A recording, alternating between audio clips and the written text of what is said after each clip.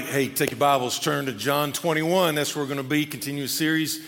We're part 4 of 5. It'll wrap up next week. Chronicles of an Average Joe, and our average Joe is actually the Apostle Peter. And we're going to be in John 21 today. We want to say hello to the Hendersonville campus, the East Campus, Franklin campus as well, and West Campus. You guys are dispersed in different places as we look forward to opening up that one over there in the Candler area, some probably at the end of January, 1st of February, all right? So thanks for being flexible, hanging in there. And so again, John 21 is where we're going to be. 2012, you had a couple of storms from different parts of the globe that converged together, all right?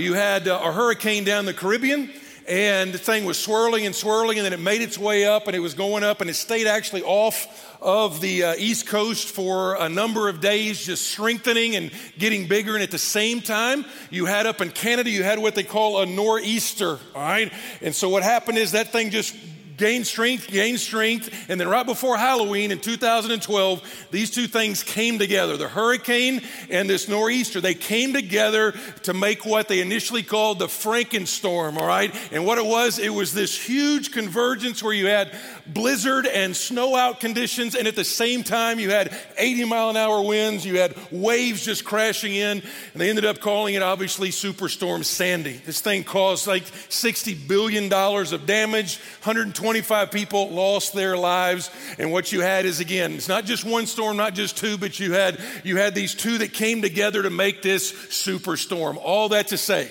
and I know some of y'all spent some time in John 21 this week because I kind of semi-fooled you last week to say, hey, use that chapter using the HEAR method. But in John 21, what you see is you see the way that God deals with two storms that are in our life that often, they're not the same, but they oftentimes converge, and they are most definitely at our campuses today.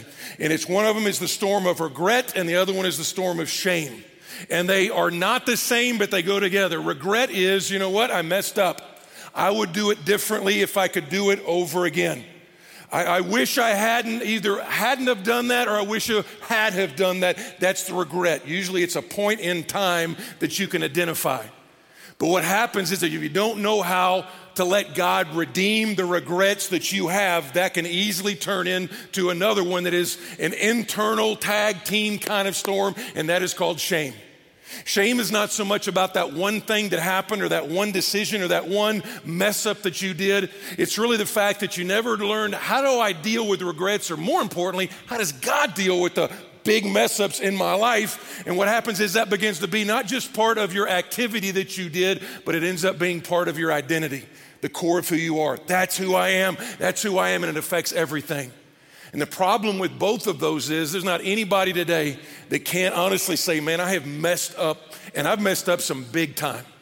Now, again, I know we're at church, and I don't want to admit what I've done, and we're not having a confessional right now, but anybody with a scintilla of honesty would say there is at least one time where I have messed up big time in my life. And here's the problem. If you don't know how to let God redeem the regrets that you have, your Christian life even is just going to be like this the whole time. Just roller coaster, ups and downs, ups and downs, ups and downs.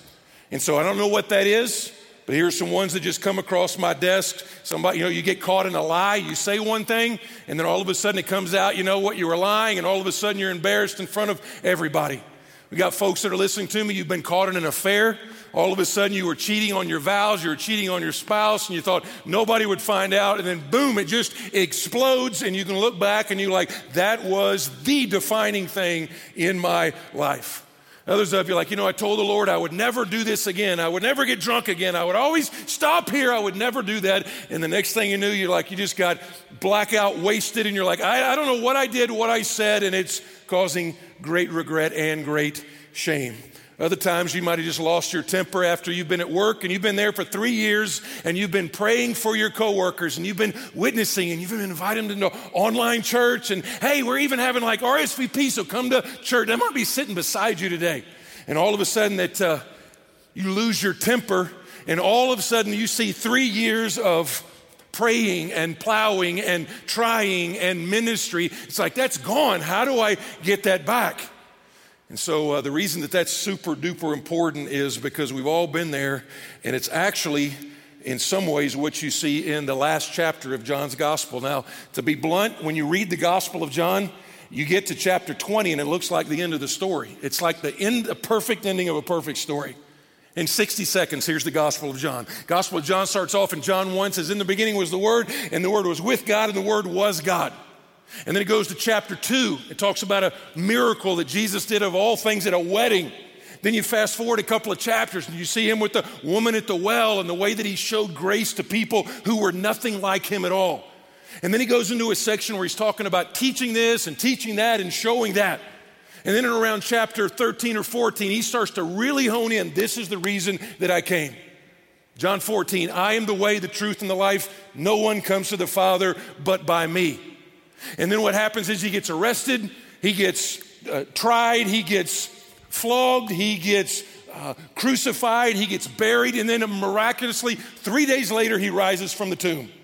And then he shows himself to his disciples, even the ones that doubted, like Thomas. There's one guy that, for the most part, is somewhat conspicuously absent from some of those resurrection appearances, and it's our boy Peter.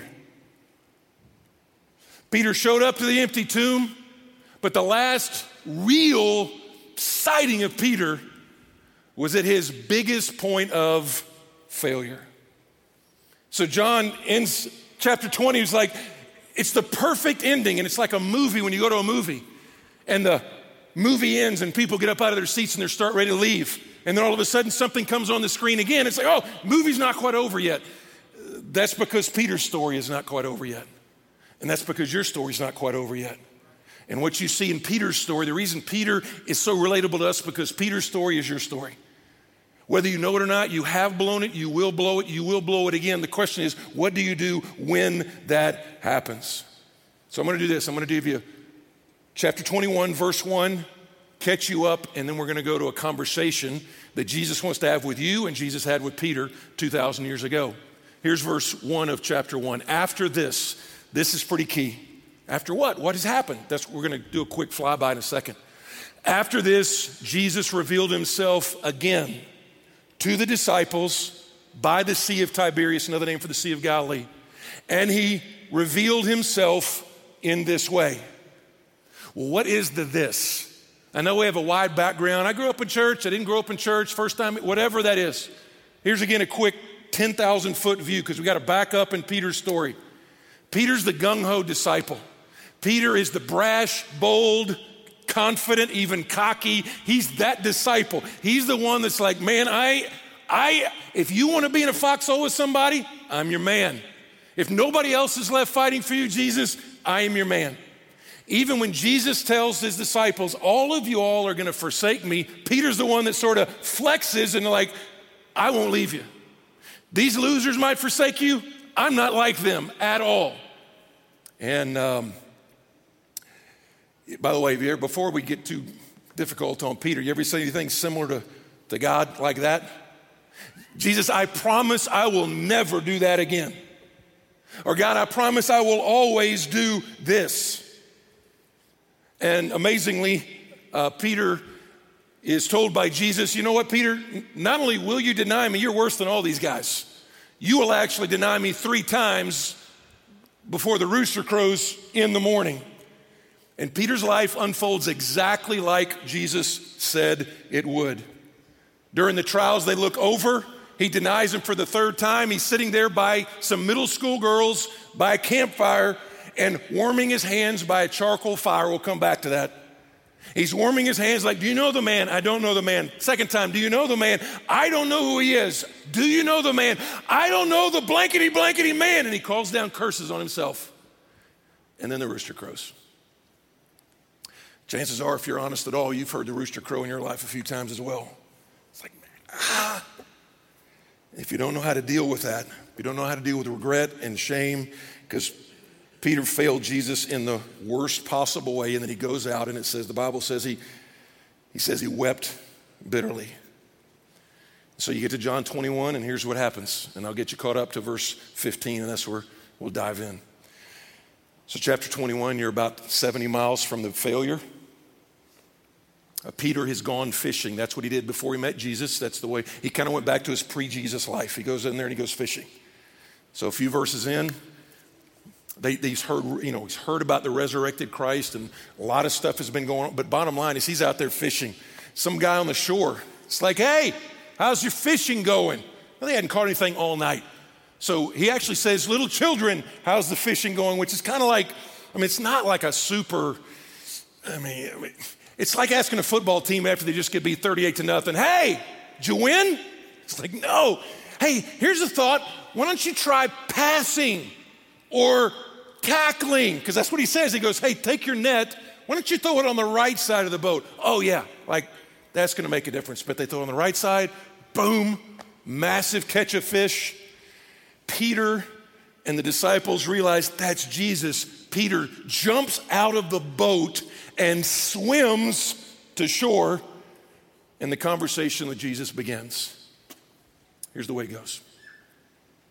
When they had finished breakfast, because Jesus cooked breakfast for him, he actually says, bring your fish, but if you look carefully at the text, he says, bring your fish, but he already had breakfast for him. It's like Jesus doesn't need or thinking fish, or he already had it ready. But when they finished breakfast, Jesus said to Simon, Peter, Simon, son of John, do you love me more than these? And he said to him, yes, Lord, you know that I love you. And he said to him, feed my lambs. When you blow it, whether it be big or small, the first thing that is a proper response is this right here. It is remorse. Now, I know we live in a time of, don't feel bad. Don't let that stuff, don't feel bad. Just believe in you. You got to understand, if you're a Christ follower, remorse after you blow it is a proper way to respond. Now, I know some of you are thinking, it's like, man, I was reading that this week and I was like, Jesus is like really, kind of putting screws to Peter here because he's bringing up his failure real specifically. If you didn't catch it, there's at least 4 ways Jesus actually is trying to get Peter to remember how he failed. And you're like, why would he do that? Is he being cruel? No, we're going to come back. He's actually being amazingly tender. First thing is he says he had a charcoal fire. The word charcoal, looked it up this week. Charcoal is used 2 times in the New Testament, both of them in reference to a situation with Peter. The first one, while he's warming his hands before he denies him, and the second one, right here. You ever been somewhere where like a smell or a sound or something brings back something from your previous years? Some of you guys might have played football, and maybe your son's playing football, and you make your way in there for like a locker room devotional or something, and you smell the stench of a football locker room, and you're like, man, it brings me back to a previous time. So maybe you got Sirius Radio or whatever, and you got 60s, 70s, 80s, whatever you got on your favorite channel, and you hear some song from the previous time. Actually, I was having lunch with Lori yesterday, and that song from the Bee Gees came on called Staying Alive. I threw up a little bit way in the back of my mouth, just a little bit, but it brought me back to a time. I was like, that reminds me of a time. So he's doing that. Hey, I'm going to put you by fire just like you were when you denied me. A couple of y'all emailed me this week. It's like, why did he call him Simon? Why did he call him Simon? I thought he was Peter. He gave him a new name. But notice he did. He said, Simon, son of John. You know what Simon means? Simon is how Jesus found him. That was Simon. That was his name. But Simon means reed. It's like a piece of grass that blows in the wind. When Jesus renamed him Peter, Peter means rock. It's like, you know what? This is what you're going to be in me. Without me, this is who you are. You're Simon.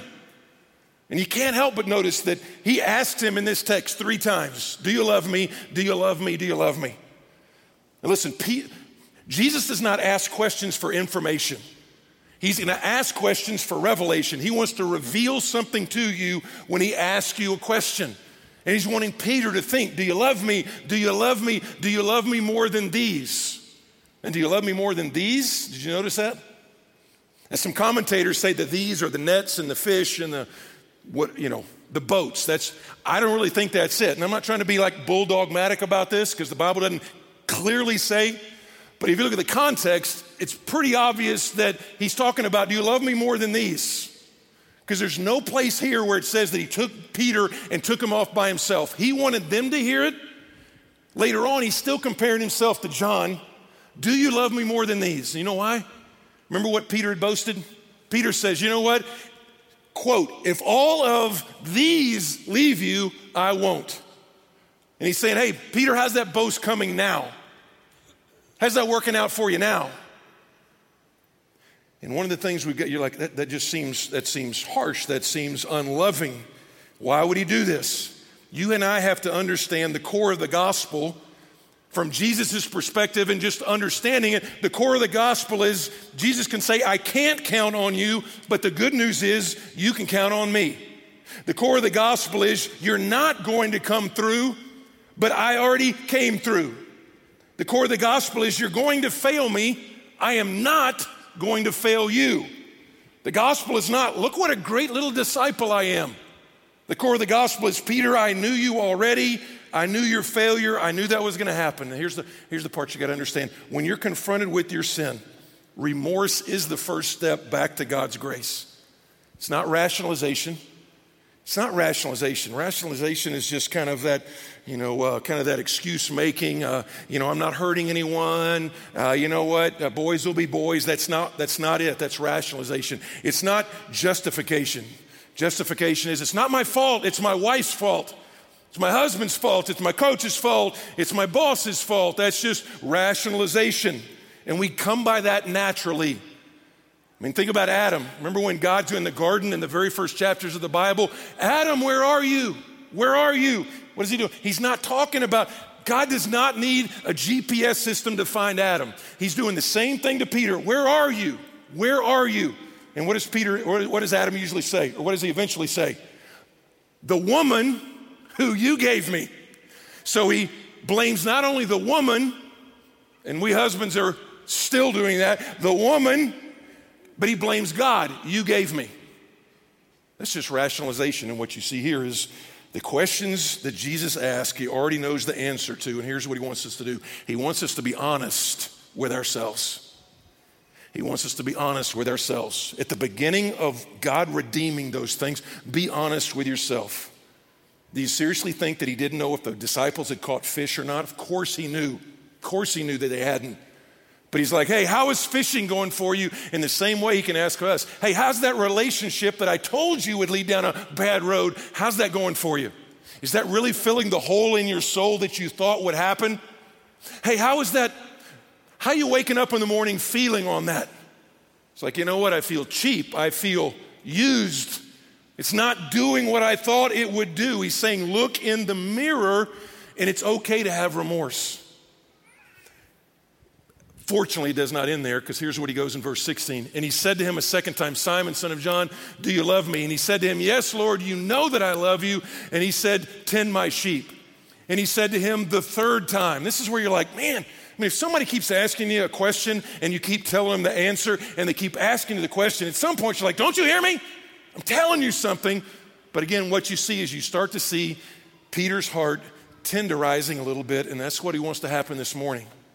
Instead of like, it's not about me and it's not about my ex, it's about you. It's about God's love for you. And he said to him a third time, Simon, son of John, do you love me?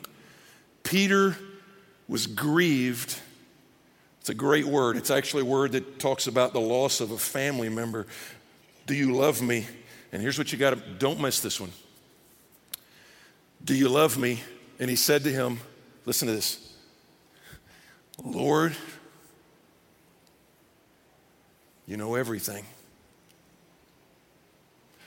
Lord, you know everything. That's not really what it sounded like, a few days before when you're like, all these other bozos, they're going to leave you, but you don't know what you're talking about. I'm strong. And he finally, this is the words of surrender. This is the word of confession. This is the word actually leading to repentance. Lord, you know everything. You know that I love you, and Peter did. And Jesus said to him, feed my sheep. So remorse, if all you do is stay in remorse without redemption on the back end does turn into shame. You understand that? If you don't know what to do, because there's real guilt and there's false guilt. All right?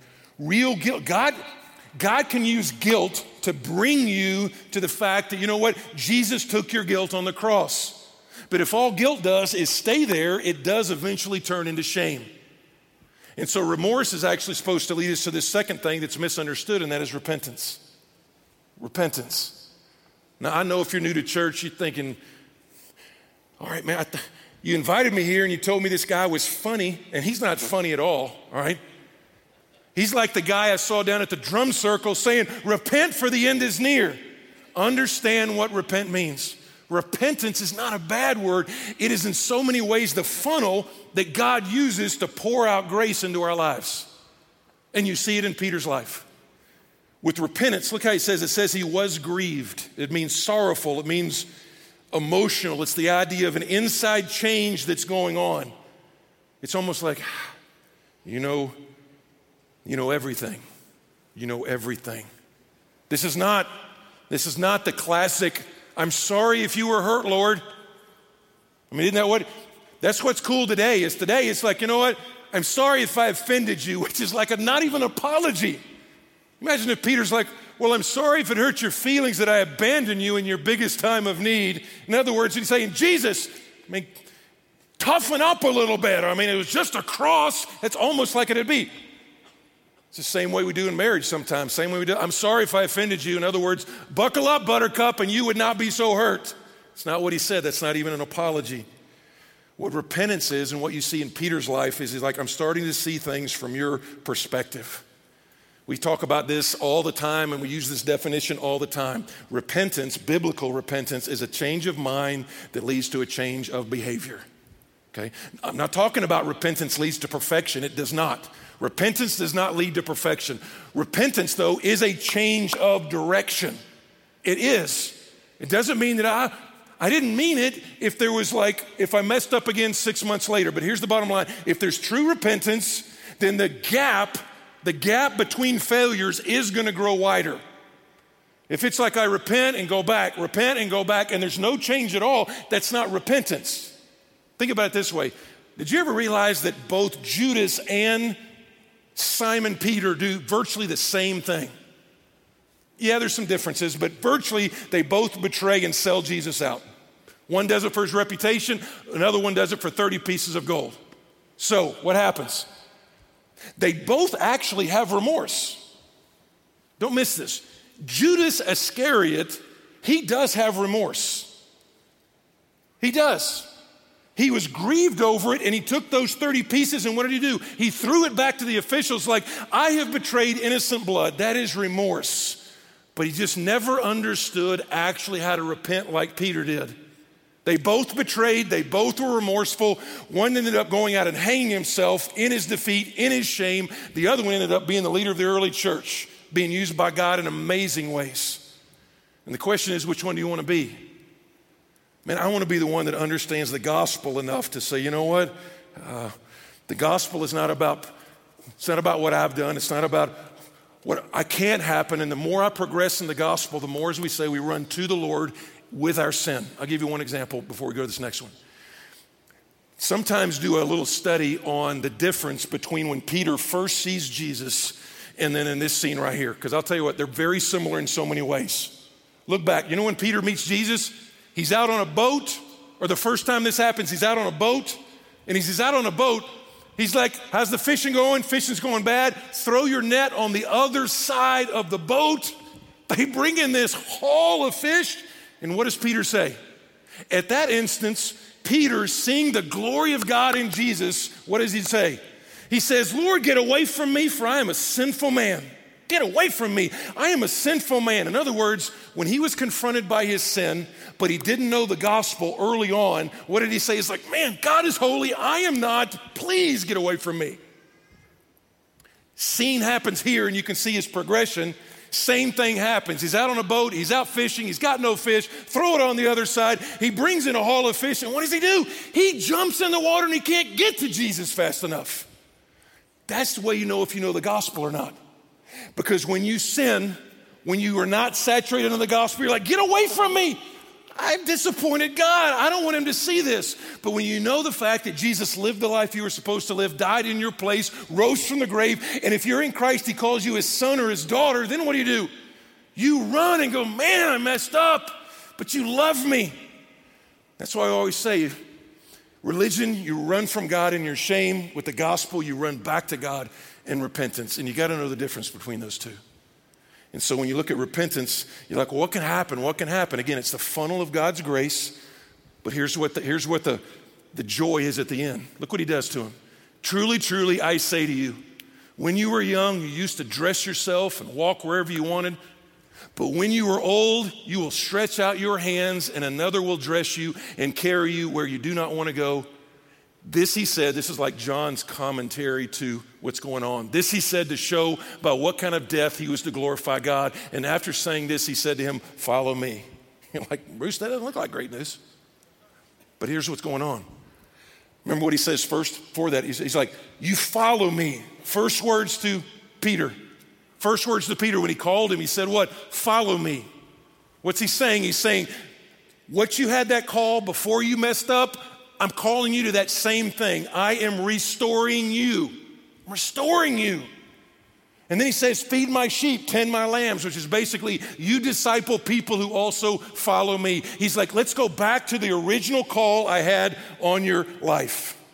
Now here's the question on the floor. How did Jesus change Peter to go from the shaky guy who denies him in front of middle school teenagers 3 times, and then fast forward, he ends up preaching to thousands of people saying, you nailed him to the cross, repent, and 3,000 people get saved. How do you go from that guy to this other guy?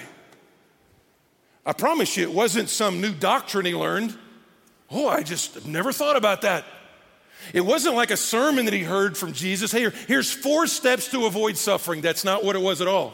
What was it? It was an experience of the grace of God and the gospel in his own life. And he finally, and you can see this progression in his life, he understands, you know what? It's not about, do I stand up? It's that Jesus stood up. It's not that I'm going to live the perfect life. It's that Jesus lived the perfect life. It's just that when he said, it is finished, that counted for me. Later on in his epistle, 1 Peter, he says this, knowing that you were ransomed from the futile ways inherited from your forefathers. Futile means zero. It means unsatisfying, unsatisfactory. Not with perishable things like silver or gold, but with the precious blood of Christ, like that of a lamb without blemish or spot. This is like the drum, this is the nail we've been hammering for years now.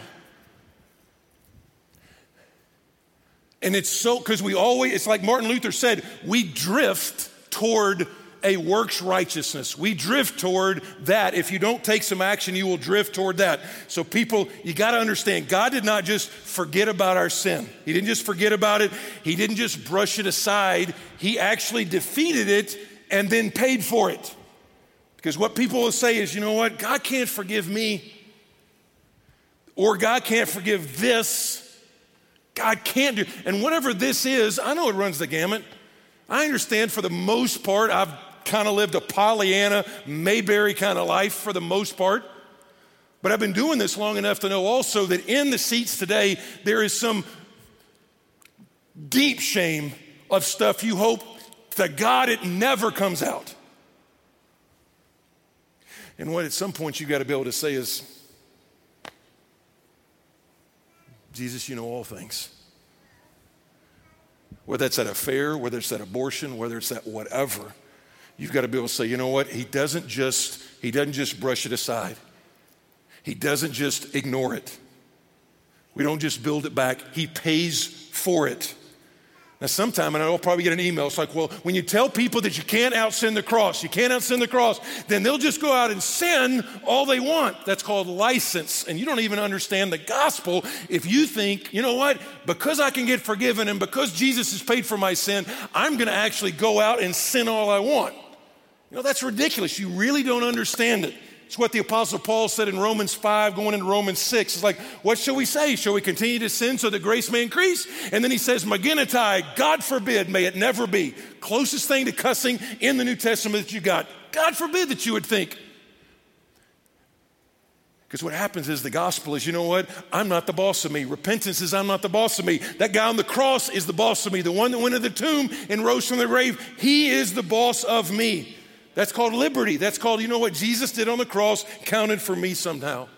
And I know some of you are like, I still struggle with shame. I'm a Christian. I know Jesus. I've walked with him, but it's so roller coaster. It's up and down. And every time I'm about to take some steps forward with the Lord, then I get reminded of my past and kind of the junk that I've got back there. And every step forward seems like 2 steps backwards. And I'm always kind of wrestling with that. And what you have got to understand is because I try to talk to him and I try to tell myself what God has done. And what you have to understand is you can't just, when those things come up, you don't just go, you know what, I'm just going to rationalize it or I'm going to talk with them. You've got to have a louder voice speaking into that. When that voice of condemnation comes, you have got to be able to speak the voice of the gospel in there. I'll give you one last example. I told you this a couple years ago, but when my boys were younger and they played sports, I remember especially Tyler, he played basketball, and I coached a few of his basketball teams. And I would get in they always played on Saturday, all right? And sometimes back-to-back games. And they had pretty good attendance. I mean, people would show up, and you got these people thinking they're, got the next MJ or the next LeBron, and so these parents were vociferous in their opinions, all right? Even when the kids were on the court. And so what happened is you get in this gym and you got all this noise, and then you got these parents like, run this play, run that play, take him, Johnny, all that stuff. I had to figure out, what I found out is on Sunday mornings, oftentimes I'm like, why do I have no voice left? Why am I so raspy? Because it finally dawned on me, all day Saturday, I am screaming at the kids, not angry, but just because Joe Perrin over here trying to tell him plays, and I'm like, no, Johnny, 4, not 1. Your dad can't count to 4, okay? Just run the play we talked about. And you do that all day long, and what happens is I'm trying to get my voice over the voices of all this chatter going on in the gym. Same way. You can have a lot of chatter like this in your life all the time, all right? You've got no hope. You disappointed God. You got all those things that are going on in your head all the time. And if you don't learn to be able to say, I've got to listen to a louder voice. So when you hear, you're no good, there's no hope, you've got to be able to go, you know what? My Bible says that there is actually no condemnation for those that are in Christ Jesus. When it's like, you know what? You blew it. There's no future. God's not going to use you. And then you got to go back. Well, my Savior, my God says, I know the plans that I have for you to give you a future and to give you a hope. He's like, man, God's disappointed in you. God's really disappointed in you. You've got to be able to go back and let's just say, you know what, where the Bible says, this is my beloved Son in whom I'm well pleased. And if you're in Christ, that means Jesus' resume got put to your resume. And it's like, you know what? I'm his beloved son. I'm his beloved daughter. That's who I am. And what God has said over you, don't let somebody else say something different.